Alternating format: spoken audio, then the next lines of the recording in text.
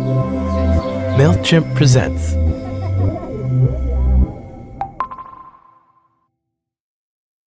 Have you ever heard of the dreaded clustomer? You know, it's when marketers throw their customers into one big messy group, failing to define them by their different needs or habits. It can show up when coupon codes meant for new customers are sent out to everyone, even return customers who can't use the discount. Basically, it's a mess. If you're a marketer, Intuit MailChimp can help you personalize your marketing campaigns so that you meet customers' individual needs instead of missing them. Turn customers into customers by personalizing emails and SMS based on real-time behavior data. Intuit MailChimp, the #1 email marketing and automations brand. Based on competitor brands' publicly available data on worldwide numbers of customers in 2021 and 2022. SMS is available as an add-on to U.S. paid plans only. Visit MailChimp.com for details.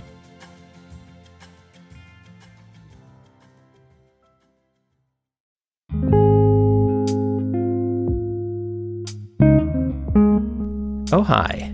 You're listening to Call Paul, and I'm Paul Jarvis, your host. As I'm sure you've heard me say, I've run small companies for more than 20 years, and I'm currently the co-founder of Fathom Analytics. Hey, Paul. Oh. Sorry to interrupt. You've been mentioning Fathom all season. Don't you think it's time we actually talk about what it is? Oh, hey, Ruth. Yeah, I guess. Let's do it. Great. I'm Ruth Eddy, a producer for Call Paul. I remember when I first met Paul, he was writing a weekly newsletter called Sunday Dispatches and loved talking about rats. A lot has changed since then. The weekly newsletter is no longer, and as Paul's personal brand on the internet has faded, so has his iconic pink rat logo. Instead, over the last couple years, Fathom has become more and more of Paul's everyday work, and it only seems right that I turn the tables on him, asking the questions about how he runs his own company, along with his co-founder, Jack Ellis. Paul cares about people. Paul cares about animals. Paul is a very outwardly caring person, highly empathetic, and really those personal traits, they do well in business when you can be empathetic. As Paul's business partner, Jack is the perfect person to help us take a peek behind the curtain to find out more about Fathom, their privacy-first website analytics company, as well as more about Paul and how they work so well together. Fathom is 100% remote. Most of our conversations happen on Signal, which is a secure messaging platform. The atmosphere of my office is quiet and peaceful. I live in the woods on an island, and it's just quiet unless there are chainsaws, which I don't think my neighbors are using today. Yeah, Jack, yours is slightly different. Yeah, well, I mean, mine varies. I mean, I have noise-cancelling headphones, so I can definitely zone out, but I have a young daughter who's always running around, but that's why noise-cancelling headphones were created, right? And a dog. And a dog. That's how we work, fully remote. And then we've met up in the past, prior to Fathom actually, but Paul lives on the other end of Canada to me. Does it feel like Fathom has its own, I feel like you use the word vibe, but like does it feel like it's this like own place on the internet? We communicate a lot, but I think a lot of it just translates the personality that Jack and I have, where we take our work really seriously and we don't take ourselves seriously in any way whatsoever. So like there's a lot of joking, there's a lot of trolling each other. And I mean, that even comes across on the copy on Fathom. Like we have silly cats and we always have, and it's just like a silly thing. But when you get into like the weeds of privacy laws in Europe or something, like we can talk about those very well, and we take our work super seriously. But yeah, we joke around all the time. There's no egos going around, it's very calm. Everyone's opinion matters. I mean, even people we work with, it's not just, oh, Jack says this or Paul says this. everyone has a right to voice their opinion, and we discuss it. And that's been beneficial because Paul will come up with things that will change the way the technical things work. Even though the technical side is technically mine, there's still input that will come in that will completely change things and improve it. My ignorance is a benefit.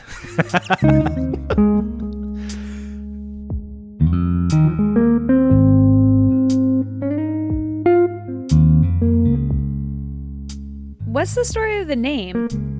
The very initial Fathom started when I was sick of using Google Analytics, and I just went into Photoshop and I mocked up what I thought analytics could look like, which is funny because now it looks totally different, but it kind of doesn't. Like, it still has very simple one dashboard.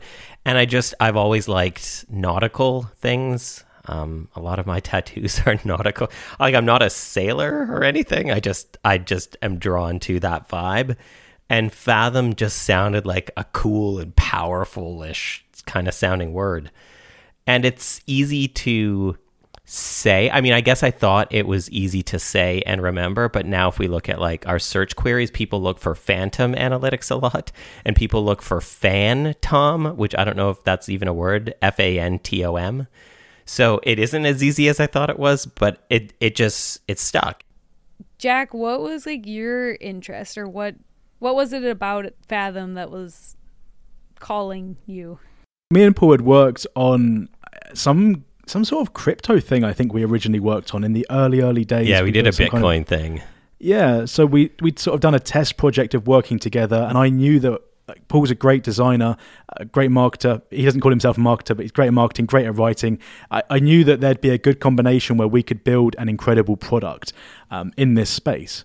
And then we really just, from there we went, and slowly but surely we added things to the product, we listened to customers, and we just kept on, I suppose, compounding with Fathom, and then it's grown into what it is today.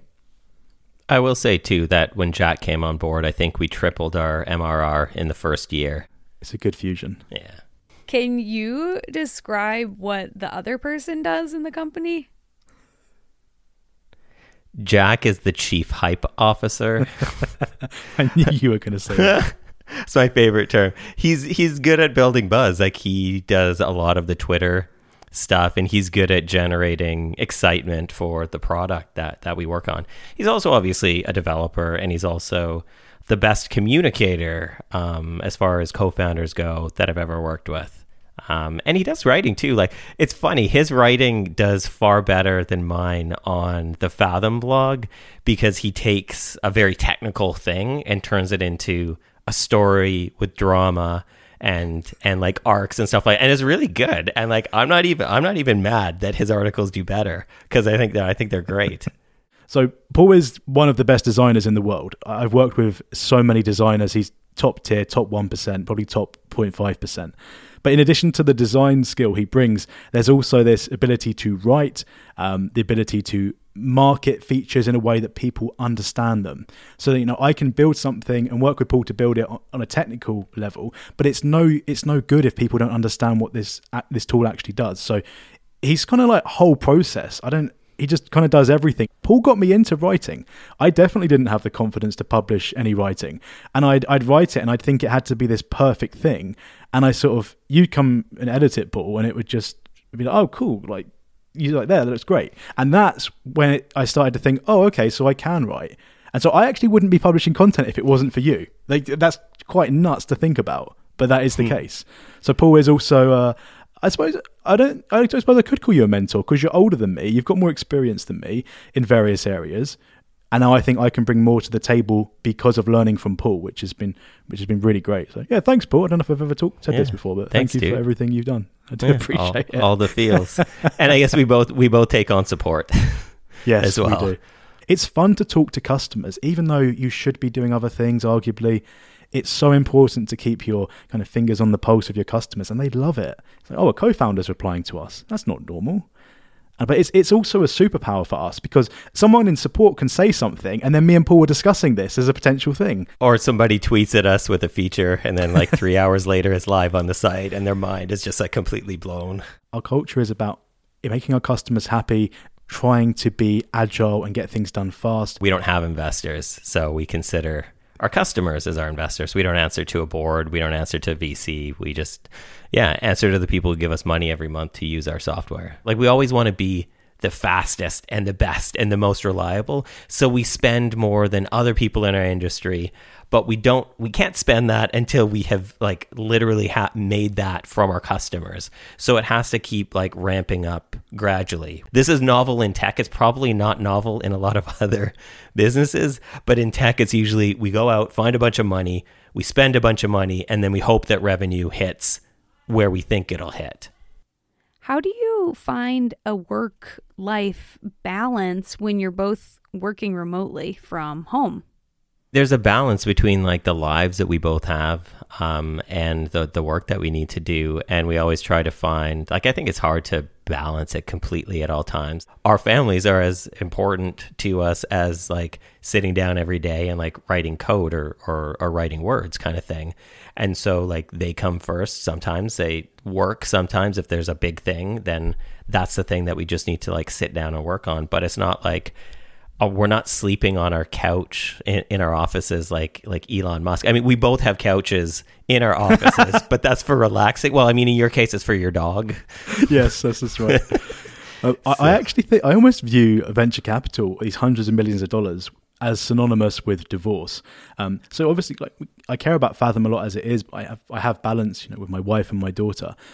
If I was chasing this huge financial goal, and we joked about this, you'd be sending investor updates every month, and we'd have that accountability. I don't want to be accountable to anyone. I think there's something to be said too about you. You do have to some degree the ability to choose the type of people you work with. Like we've actively chosen to work with mostly small businesses. We don't exclude or write off big businesses, but we're a small business. We know small businesses. Like this is what we've done for a long time. And like we really enjoy the customers that we have that are kind of in the same position as us. We run our business and it does suit our lifestyles. And it doesn't mean that you can't make profit and you can't do well. It means that you optimize for how you want to live your life. I think it's super interesting, building this sort of business that you actually want to work for. I guess, Jack, I just want to know, like, what else can you tell me about Paul? Just like, who is Paul for real? Paul cares about people. Paul cares about animals. Paul is a very outwardly caring person, highly empathetic, and really those personal traits, they do well in business when you can be empathetic. You can't be a good designer without being empathetic. Paul's worked for some ridiculous companies like Mercedes-Benz, some silly companies that everyone's heard of. And you don't get to design at that level without having deep levels of empathy. As for why he's been a success, if he says he's going to do something, he'll do it. And I think you can kind of boil everything down to that, if you think about it. And so if you can have this level of integrity to yourself and to the world, you're going to succeed in life. And so I do think Paul's got some remarkable processes that enable him to succeed. And I think that's probably Paul's secret to his success is his systems. I truly believe that. Execution's everything. You can execute 100 times and fail, right? No one's going to succeed every time, but you have to be able to execute in the first place to even have a chance to succeed. Paul is the epitome of execution. So you're saying I should be called the executioner? That's my line, and that's no nonsense. That is, you execute, and I do appreciate that about you because you always get stuff done when you say you're going to do it. Paul, where do you think that comes from? I think it's just my pragmatic nature. I think that I've always been involved in a creative field, whether it was like being a touring musician, a designer, an author, but I've never approached it with any kind of preciousness. I've always just been like, this is the thing I do. I sit down and do it, and I get it done.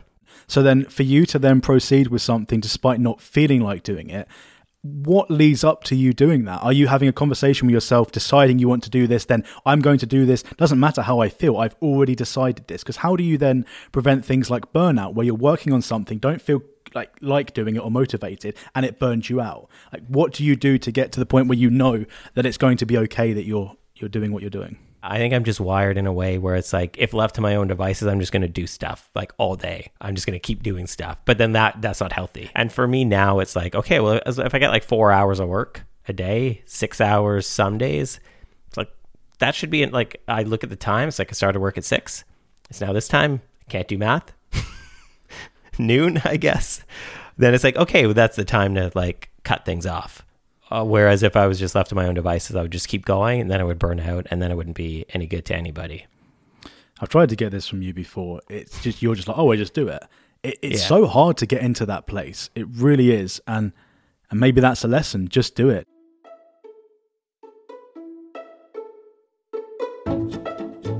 Hey, I wanted to pause for a quick break.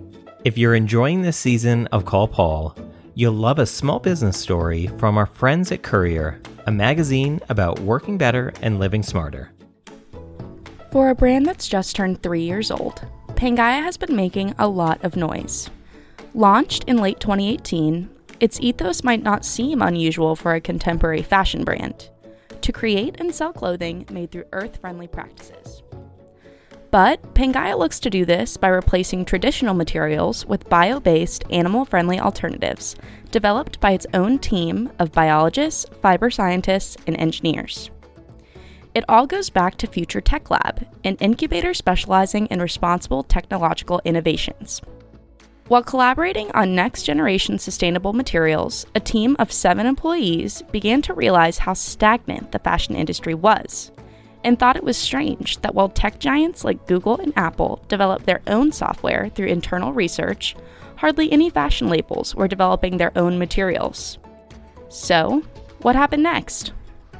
For the full story, head to couriermedia.com.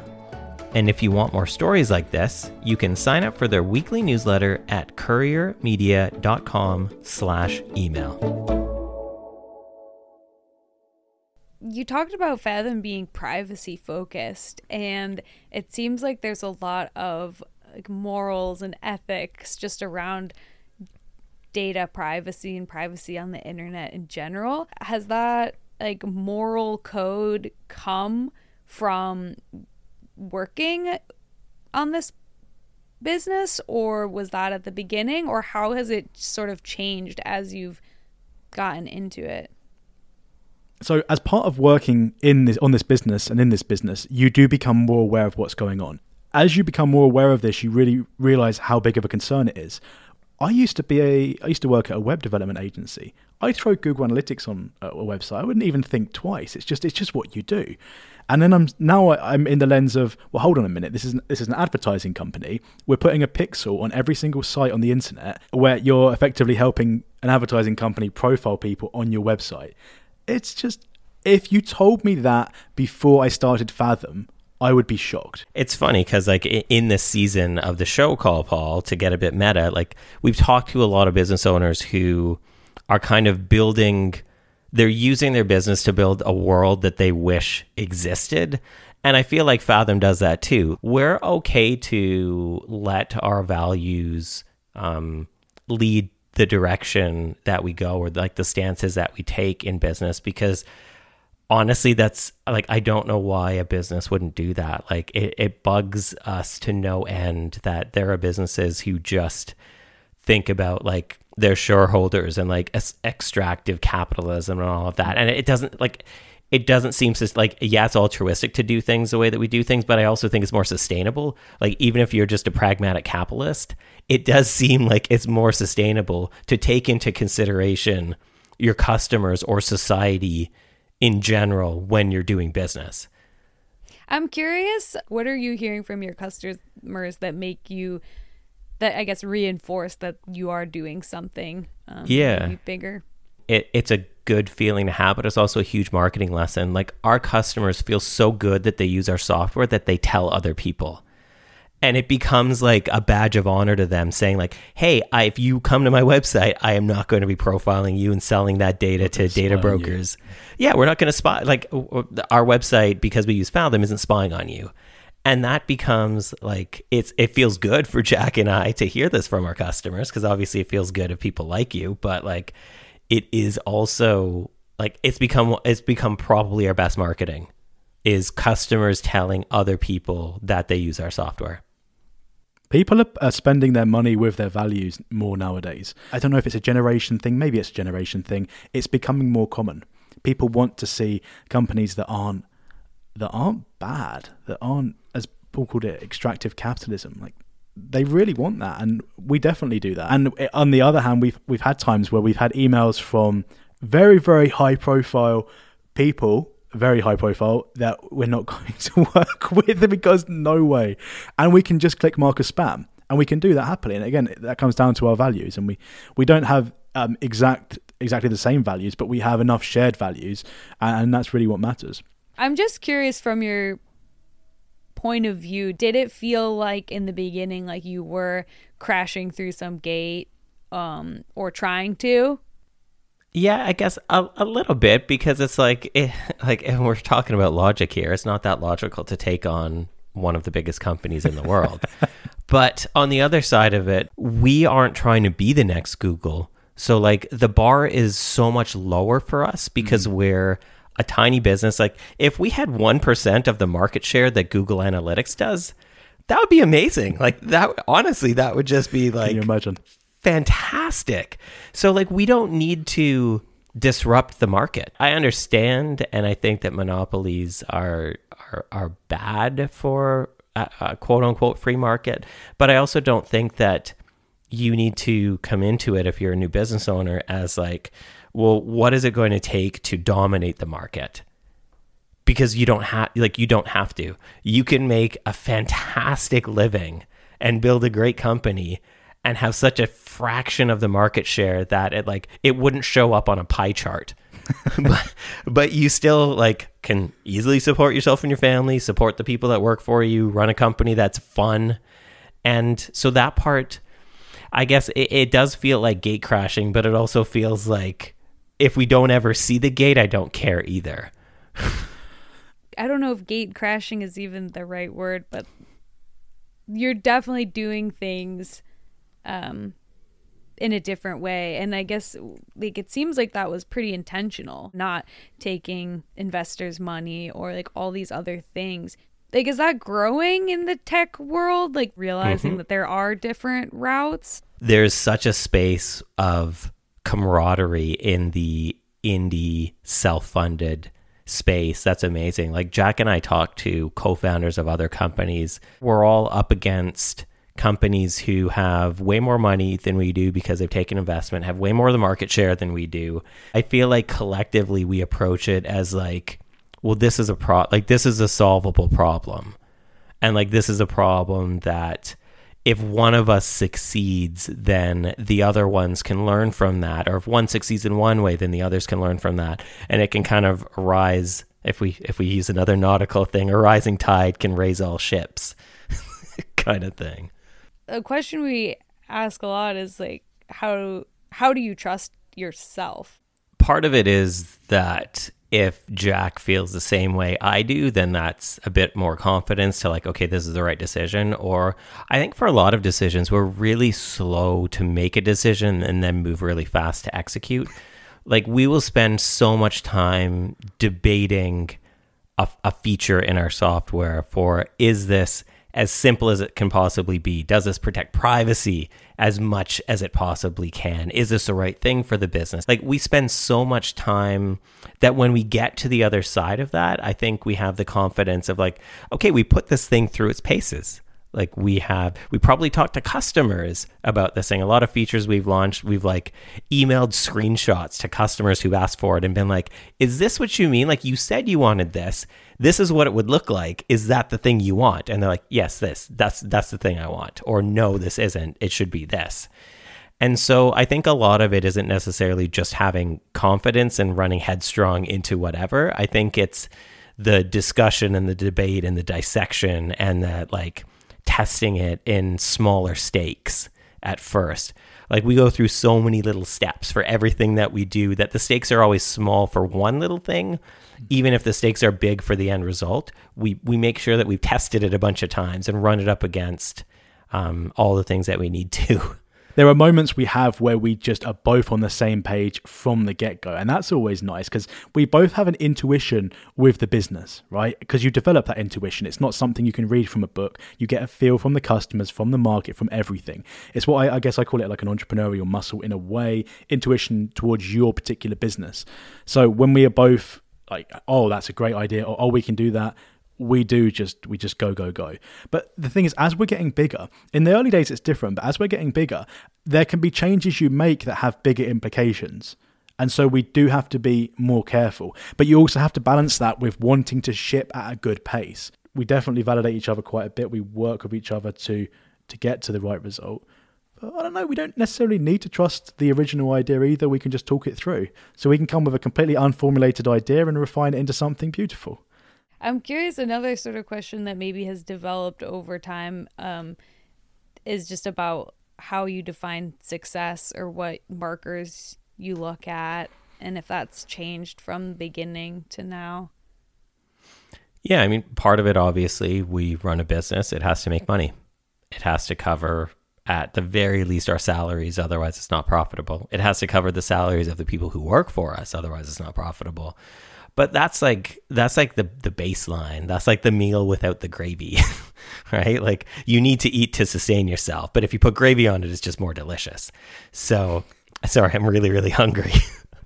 But I think that the beyond that, I think a lot of it comes down to, is the work fulfilling? Is it challenging in a good way? Do you enjoy doing it? Like, is it moving in a direction that you're happy with? Like, is it making a difference, as some kind of measurable difference for others? Like, a lot of it, like, if people hated our product, I probably wouldn't want to work on it. Every day it gets like a tiny bit bigger, and there's a few more people using it, and the revenue grows a little bit, and it's not an instant thing. It's like a thing that's grown over years, but it is still I get satisfaction working on a product that I know like hundreds of thousands of people are going to see. And like that satiates my ego quite a bit as well. We've refined our sweet spot, I think. And I think that's been a process. We know how, like, when we're shipping regularly and we're just kind of, batting things and getting things out and delivering value to our customers, that is the sweet spot for both of us. And we've worked to get to that sweet spot, and we know when we're there. So when things come up, when challenges come up, it's going to be temporary, and you're going to get back to that sweet spot. And yeah, success for me, I think back to when I knew I wanted to run a software business of some kind since I was 15, maybe 14. And so I often think to myself, like, wow, you're waking up in the morning, you can work on what you want, and you haven't got any investors that are hounding you expecting certain growth results. If we double our growth, like I think we doubled or tripled our growth 1 month this year, we're like, oh, that's awesome. That's great. We can do X, Y, and Z, but it's not this stress to have to deliver a result. We don't stress about growth. And I think that makes it much more fun to actually do. How do you think Fathom will grow in the future? Yeah, I mean, I think continuing to prove out the thesis that you can start small and iterate, as well as the thesis that you can be a do-gooder and it makes financial sense. It's not just some altruistic singing kumbaya kind of thing. It is like actual, like, nuts and bolts logic to do good in the world that we all live in, and proving that out and being continuing to be an example of that. And I think part of it too, and this is fairly new for me, is the people that work for us and with us is like, I feel such a responsibility to them. I want them to feel like they're getting something out of the work, and it's not causing any undue stress or problems in their lives, like that Jack and I are enjoyable to work with most of the time. Yeah, and we talk confidently about the journey of Fathom so far. We don't know what's going to happen, but we're focused on our customer. We're always listening to them, and we're doing the best we can. And I think that's the good formula if you combine that with knowing how to distribute it. And we do to an extent, but this is what I get excited about. There are distribution methods that we don't even know about, and that excites me. I like being in this space of just, there's so much opportunity. And who knows what's going to happen. But you go in with an open mind, I think anything's possible.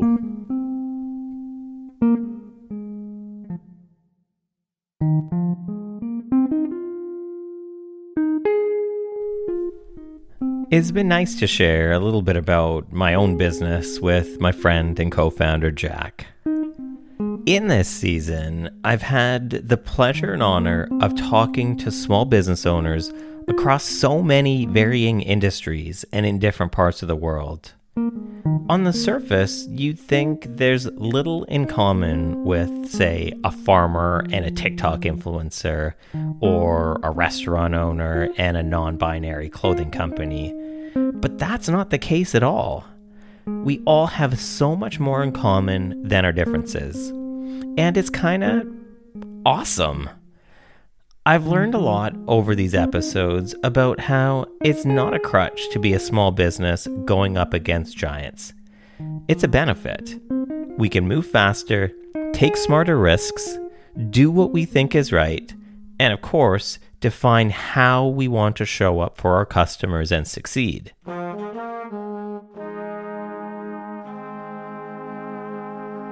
In my own business, Fathom, we literally compete against one of the biggest companies in the world. But because of how we define winning, it has nothing to do with market share or getting all of the revenue ever. We won the second we were profitable enough to pay ourselves and our employees. So maybe it's not the size of the competition we're up against at all. Maybe it's just having enough moxie to see a problem or notice an underserved group of people, or envision an industry where people can choose not just with their dollars, but with their values. We may not have the marketing power or lobbying abilities, but small businesses, not mega corporations, are the true backbone of the world economy. There's just more of us than them. We provide more jobs, more salaries, and more options for customers. We, as small business owners, have the power to break down, climb over, or completely ignore any gates put in our way. So let's go get it. Thank you all so much for listening to this season of Call Paul. Call Paul is a MailChimp original podcast. The show is made possible with the help of the whole amazing team: Julie Douglas, Ruth Eddy, Sasha Brown, Tierra Darnell, Kaida Jesus, and Zoe Culkin. Subscribe now on your favorite podcast player so you can check out all of our other episodes and seasons. Oh, and if you want more awesome podcasts, go to mailchimp.com/presents.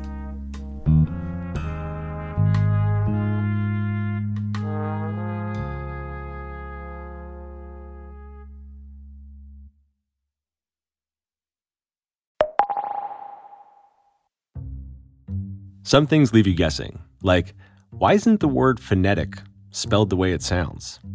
But you know who doesn't leave you guessing? MailChimp. MailChimp analyzes data from billions of emails to offer up personalized recommendations for how to improve things like your email content and audience targeting.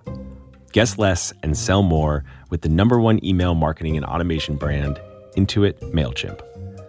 Based on competitor brands' publicly available data on worldwide numbers of customers in 2021 and 2022.